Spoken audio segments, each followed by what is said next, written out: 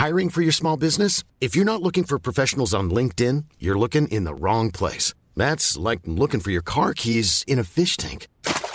LinkedIn helps you hire professionals you can't find anywhere else, even those who aren't actively searching for a new job but might be open to the perfect role. In a given month, over 70% of LinkedIn users don't even visit other leading job sites. So start looking in the right place. With LinkedIn, you can hire professionals like a professional. Post your free job on linkedin.com/people today.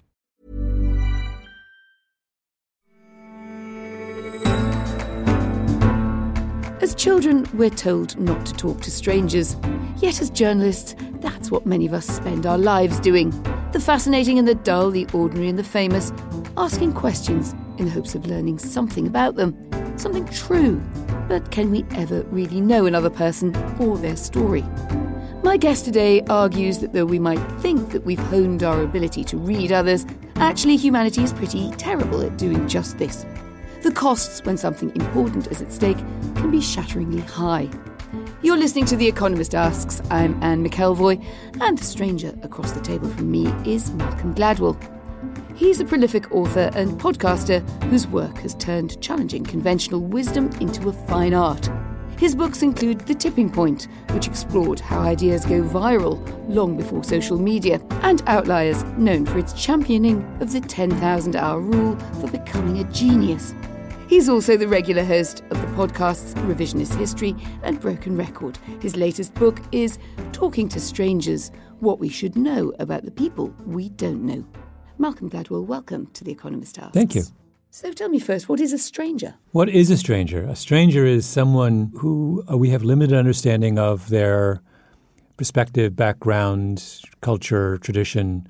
Or another way, maybe a more interesting way to say it is, a stranger is someone who we know in only one dimension. What presents itself to us? Yes, the one that presents itself. So with our friends and our intimates, we know in many different dimensions. We know them, I know my mother as a woman, as my mother, as a writer, as a Canadian, I could go on. But as a stranger is someone who we're quite limited in the way we approach them. And you start the book with an anecdote about your father, who had a wonderful conversation about gardening with a celebrity, and he was blissfully unaware of who they were. And sometimes the best conversations, you say, between strangers allow the stranger to remain a stranger. Just tell us briefly about that, and what are you warning against in that anecdote? My father came to New York to visit me, and I put him and my mother up in a very kind of shishi hotel called the Mercer Hotel, which is home to many celebrities. And my father is sort of a joke because my father knew nothing about celebrities. And one day I came to pick him up at the hotel, and he reported he had a long conversation, a lovely conversation with some very interesting man. And he said the only curious thing was that people kept coming up to the man and asking him to sign, quote, bits of paper, unquote. So it was clearly a celebrity, and he had no idea who this man was. And for years since I've been trying to figure out who. I actually think it was must have been someone like Robert Redford, but someone of his age. But the point was, my father managed to have an absolutely lovely natural encounter with this person without forcing the question of making this person disclose who they were. And that's a really lovely thing, because I think that one of the mistakes we make in our encounters with strangers is that we're far too ambitious in trying to decode them and make sense of them in a very short period of time. And that process is fraught with error. We should be, I think, a lot more cautious in the way we try to make sense of those we don't know. Well, let's look a bit more about why this matters, because if it was simply about the way that we behave when we meet other people and a kind of social politeness, the odd bit of comedy when I don't realise that you're mega famous, that would be one thing. But you actually think that there is damage to the consequences of these misunderstandings.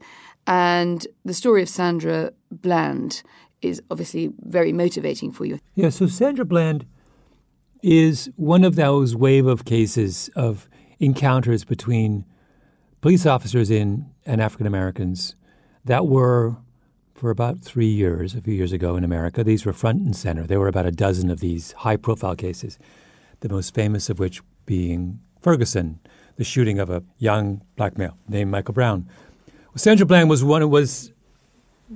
in one in the line of those cases, and she was a young black woman who was coming from a job interview in a small Texas town, gets pulled over for a minor traffic infraction by a white police officer. Their encounter goes awry. They essentially get into an argument. Don't touch me. I'm not under arrest. You don't have the right to take me. You are under arrest. I'm under arrest for what? 2547 County FM 1098, just for north what? of 290. Send me another unit. Get out of the car. Another unit FM 1098. Get out of the car now. Why am I being apprehended? You trying to give me a ticket for your failure? Get out of the car. Why am I being apprehended? You I'm just giving you a opened my car lawful door. order. I'm going to drag you out of here. So you threatening to drag me out of my own car? Get out of the car! It is painful to listen to. He eventually pulls her out of the car, arrests her. She goes put in jail, and she commits suicide 3 days later. It's one of the most, to me it was anyway, the most heart-wrenching and also baffling of these encounters. The more I thought about it, the more I realized that it was a powerful way into this general problem that I've been thinking about for quite some time, which is that there seems to be something very wrong with the strategies we're using when we approach strangers. In other words, the same things that in human interaction that make perfect sense when I know you clearly don't work when I don't know you. So I set out to write a book that begins and ends with the Sandra Bland story, begins by laying out the mystery. How could a completely banal encounter in the middle of the day between a police officer and a woman over a failure to signal changing lanes, I mean, the most preposterously trivial of infractions, lead to tragedy? And then I sort of spend the middle part of the book looking at other similar kinds of cases. So, for example, I have a chapter on Bernie Madoff. Bernie Madoff is actually, weirdly, the same problem. Right? It is... He of the mega Ponzi scheme. Yes, the most fraud, notorious Ponzi schemer of all time. It's a version of the same problem. It is investors come to Bernie Madoff, give him their money in the belief that they understand who he is, and they make all kinds of assumptions about him based on... I mean, no one knew him intimately. They met him in a conference room. He did his little pitch, and they wired him millions of dollars. And yet their understanding of him was completely incorrect. And yet these cases are so very different. And I wonder whether you're able to yoke them together, because if you take the Sandra Bland case, you say if we were more thoughtful as a society, if we were willing to engage in soul-searching about how we approach and make sense of strangers, she would not have ended up dead in a Texas jail cell. Now, at that point, I did slightly recoil because I thought it's always very difficult. So I suppose I'm just probing a bit on what you consider to be specific and what you consider to be general here. Yeah.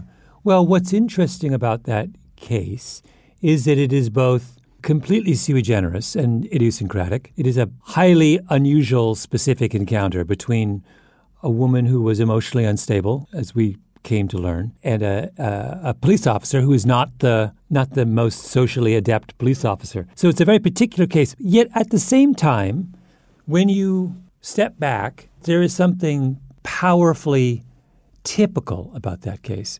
There are all kinds of very, very general lessons that can be extracted from it. From everything, a good chunk of the book, for example, is devoted to an examination of the law enforcement strategy that would lead a police officer to pull over a woman in the middle of the day for a harmless traffic infraction. That wasn't a kind of idiosyncratic independent act. He did that for a reason. He did that because there is a philosophy of policing that has taken hold in urban America over the last generation, and also other countries as well, which has required police officers to do these kinds of engagements with civilians in the faint hope that they may uncover some kind of criminality. So by looking at it through a slightly different lens, we see that, well, it's not just about a weird cop encountering a troubled woman. It's a consequence of a considered law enforcement strategy put in place over many years by people much higher up the food chain than that poor police officer. And similarly, if you look at the psychological dynamics of the police officer's interaction with Sandra Bland, you can see that they are, again, powerfully typical of the way in which we tend to misunderstand people we don't know. And you have three theories about this. Experience should have taught me never to ask authors about their three key theories, because we could be here for most of the day. But just give us a quick menu of what your theories are as to why we so persistently misunderstand people. And this, of course, goes a lot broader than the Sandra Bland case. There's several that I choose to highlight in the book, and I'll touch on two. One is what's termed as a wonderful brilliant psychologist named Tim Levine who has come up with an idea which he calls default to truth, who was trying to answer this long-standing puzzle in psychology, which is why are humans so bad at detecting lies? And you would think that we would be good at it. You would think that evolution would have selected those who were adept at knowing when they were being deceived. It turns out not to be true at all. What's the evidence? So this has now been shown, literally hundreds of times in numerous experiments, that if I give you a series of videotapes, half of which are people telling lies and half of which are people telling the truth, and I ask you to tell me which is which, you will get about 52 to 53% of the answers correct. So I might conclude that roughly, I'm just guessing, it's almost 50-50-ish. Yes, you're not in fact guessing. This is Levine's big point. What you're doing is you are entering the process with the assumption that people are telling the truth. So you have a default to truth. Your overwhelming inclination is to say that's truthful. And then in a small number of cases where there seems like an overwhelming evidence of deception, you're willing to challenge that conception. So you're basically saying true, true, true, true, true, true, true. Maybe false, true, true, true, true. That's what you're doing. And he says that's powerfully characteristic of human beings because that's why we've been able to build functioning societies. It doesn't work if you are skeptical of everything people say. We couldn't have this conversation if we were challenging each other at every moment. You couldn't build a financial system. You wouldn't send your children to school if you didn't default to truth, right? Because you'd sit at home worrying about whether every teacher was a pedophile and every bus driver was a criminal, and you would. So it's useful, but it also has tripwires. So the question for you, I suppose, the squeezing question that I had as I went on through the book, we might come to intelligence and intended deceit in a moment, but I wanted to ask you about the Amanda Knox case. You say she spent 4 years in an Italian prison for the crime of not behaving the way we think people are supposed to behave after their roommate is murdered. What makes you think that, as opposed to there was just a catalogue of disasters in forensics and police work? This actually goes back to Tim Levine's arguments about why is it that we are so bad at understanding whether someone is telling us a lie or the truth. And he says that there are a specific category of people, communicators, who we have trouble with. And he calls them people who are mismatched. And by mismatch, he means that we are, if you look at a universe of people who are trying to judge the truth or falsity of a statement, you'll see that they always get the same ones right and the same ones wrong. We get people right when there is a match between the emotional intention of the person and the way those emotions are manifested in their demeanor and their affect and their facial expressions and all those kinds of things. So a matched person would be if someone is nervous and they're sweating visibly and their knee is bouncing up and down. That's matched. We have a stereotype in our head about what nervousness looks like, and here we have a nervous person matching the stereotype. Yes. So if I ask you, is that person nervous, and you say, yes, they are, you're going to get that person right. But there's a category of people who will sweat profusely and bounce their knee up and down when they're not nervous at all, right? Those kinds of people we have trouble with. Overwhelmingly, people around the world in many different cultures believe that gaze aversion, looking away, being shifty-eyed, is a sign of deception. When someone is lying and they shift their eyes, we're all good at saying they're lying. But there are lots of people who don't shift their eyes and lie, and shift their eyes and aren't lying. They are mismatched, and we have trouble with them. So there are numerous examples of mismatch. Amanda Knox was a very convenient example of mismatch because it's a case we're all familiar with. And if you read the books on Amanda Knox or watch the documentaries, they all come back to the same issue, which is that she acted in a way that was weird. What they're saying is they're all harping on the same point, which is she's mismatched. She's classic mismatch. She's an awkward, slightly immature teenager who does not match Italian and English tabloid stereotypes of what distressed roommates are supposed to behave. These stories are deliberately chosen in illustration of some very well-researched, well-considered, and well-regarded scientific work. Levine also makes this argument, which is a very good one, which is he says, once you understand how extraordinarily useful default to truth is, then you realize that we should look on those occasions when that tendency to believe leads us to be deceived or betrayed as the necessary costs associated with the broader good of having a high-trust society. Don't respond to Bernie Madoff by unleashing a tsunami of regulation on the financial industry. Understand that, you know what, the financial industry works pretty well, but one consequence of a high-trust world where we let people associate freely is that once a generation, someone's going to come along and run a Ponzi scheme. You know what? It's a small price to pay for a functional system. And I agree with that. Let's look at the implications of changing world of data and privacy, or less and less privacy, and the impact of social media. That must challenge your working idea of what a stranger is at all. I mean, what am I supposed to make of my X thousand Twitter followers and your X many more? I mean, we are now sharing so many more intimate details of our lives and our thoughts with many more people. Does that change anything? I think it makes some of these fundamental issues that we have with those we don't know much more consequential. I mean, I think that the trajectory that we are on as a world is that the number of encounters that we have with people who we have limited knowledge is multiplying. That's why I sort of thought this was a pressing issue to write about. That's obviously a process that's been going on for a long time, but I think it's in the process of acceleration at the moment. And as that is based on algorithms and the gathering of data and their sensitivity about that politically and also in our personal lives of where we want to draw the line, what about AI and the notion that AI can hold the solution to some of our biases? It's something we write about a lot at The Economist, actually, using programs to look better at applications so we're not subconsciously screening out candidates who may not suit a view of what a person should look like who works for an organisation. How do you feel about that? I mean, you said a moment ago you thought we kind of had to live with the imperfections, almost, I'm sort of putting words in your mouth, the price of a free society to an extent. But there are other challenges, aren't there, which is, well, if I'm not so good at it, why don't I just get the computer to make the decision for me? Yeah. Funny, I have a chapter in my book that deals with this precise issue, which I'm talking about in the context of judges making bail decisions. Defendant stands in front of the judge. The judge has to decide, do I release this person until trial or do I put them in prison until trial? Are they likely to commit another crime in the interim or not? That is an extremely difficult decision. And when we look at how effective judges are at gauging, predicting the dangerousness of a defendant, they're not very good at it. And when we look at how machine learning systems and AI systems and algorithms do, they tend to do better, actually much better than the judge, right?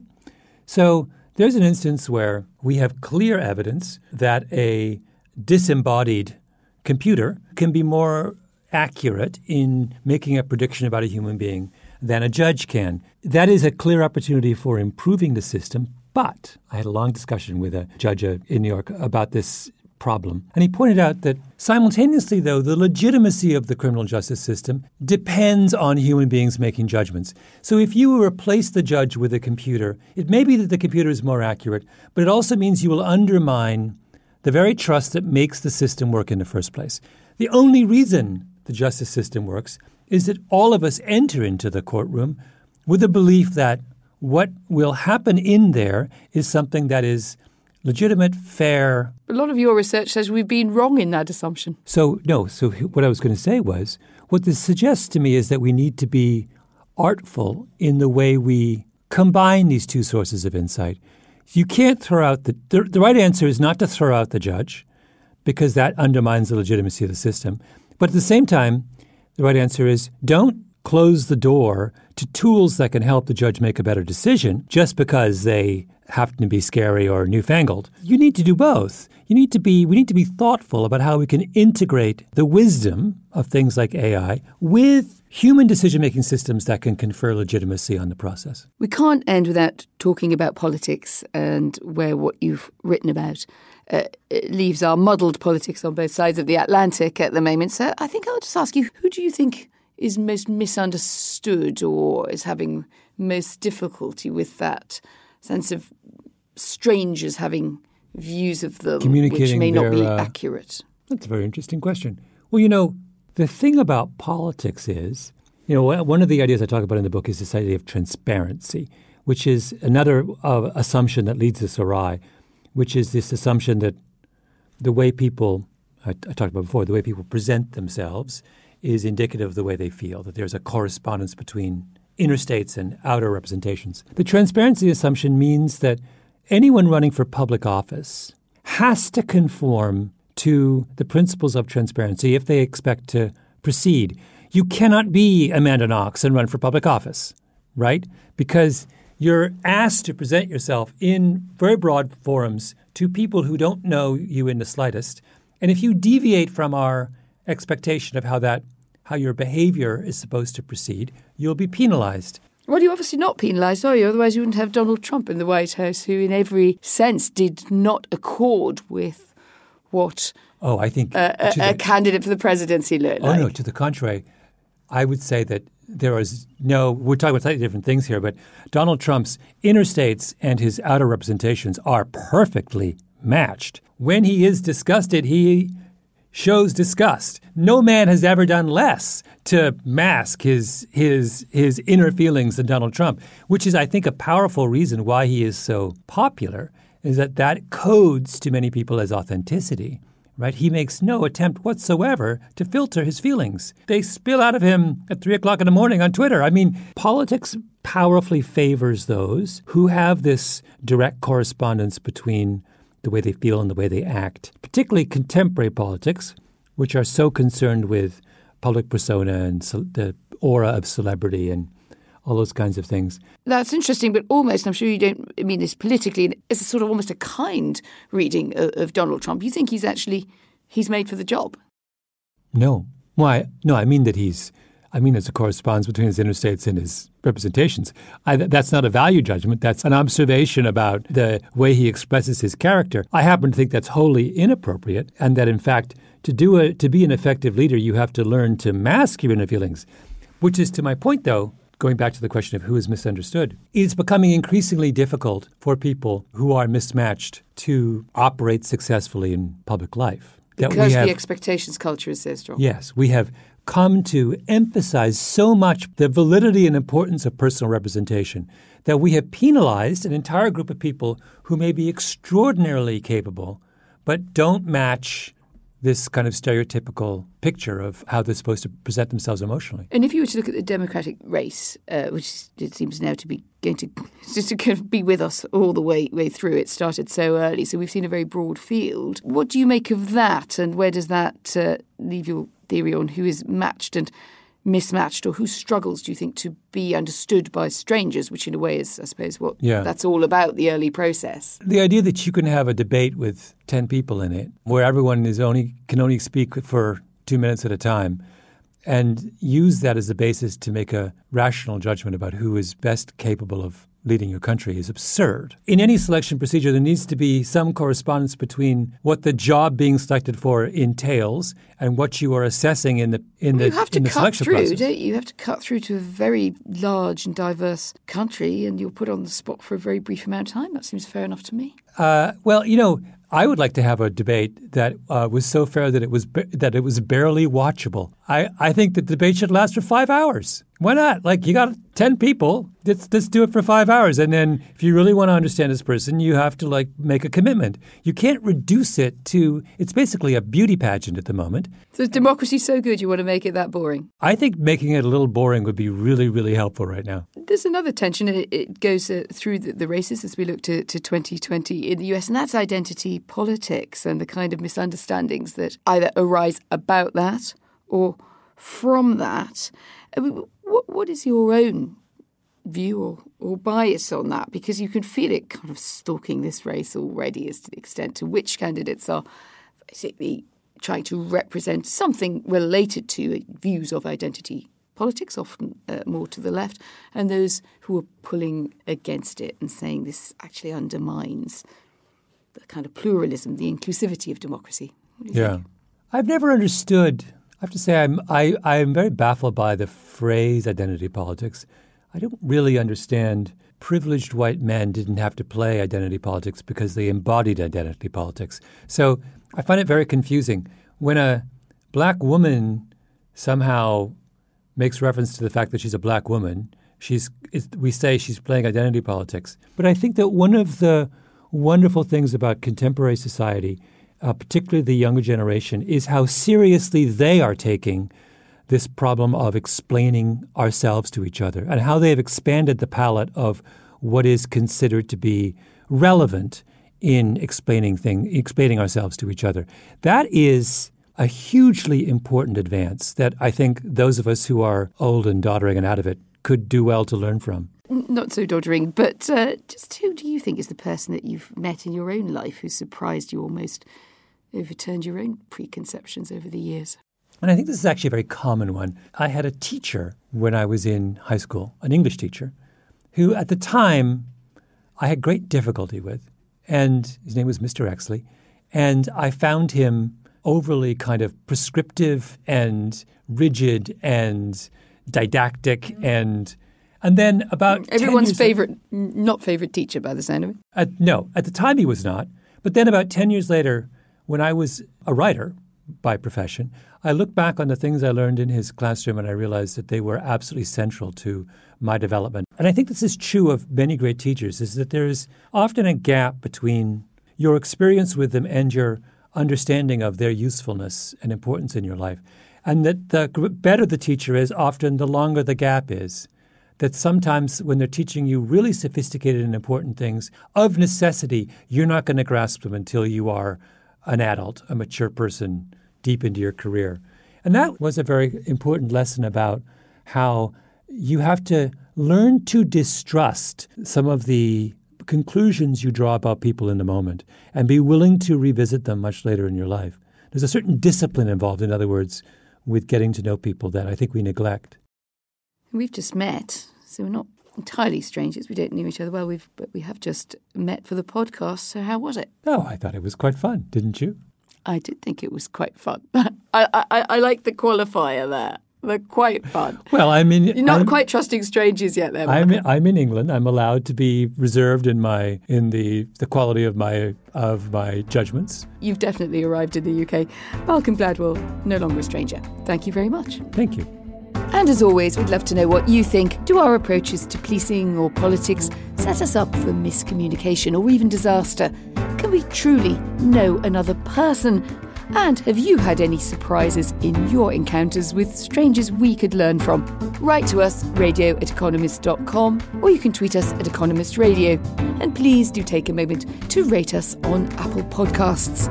You can also subscribe at economist.com/radio offer. 12 issues for £12 or $12, and then we really won't be strangers. I'm Anne McElvoy, and in London, this is The Economist.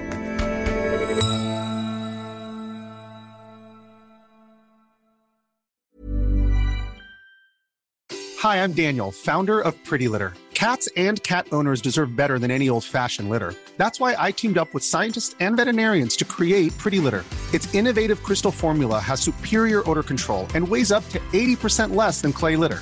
Pretty Litter even monitors health by changing colors to help detect early signs of potential illness. It's the world's smartest kitty litter. Go to prettylitter.com and use code ACAST for 20% off your first order and a free cat toy. Terms and conditions apply. See site for details.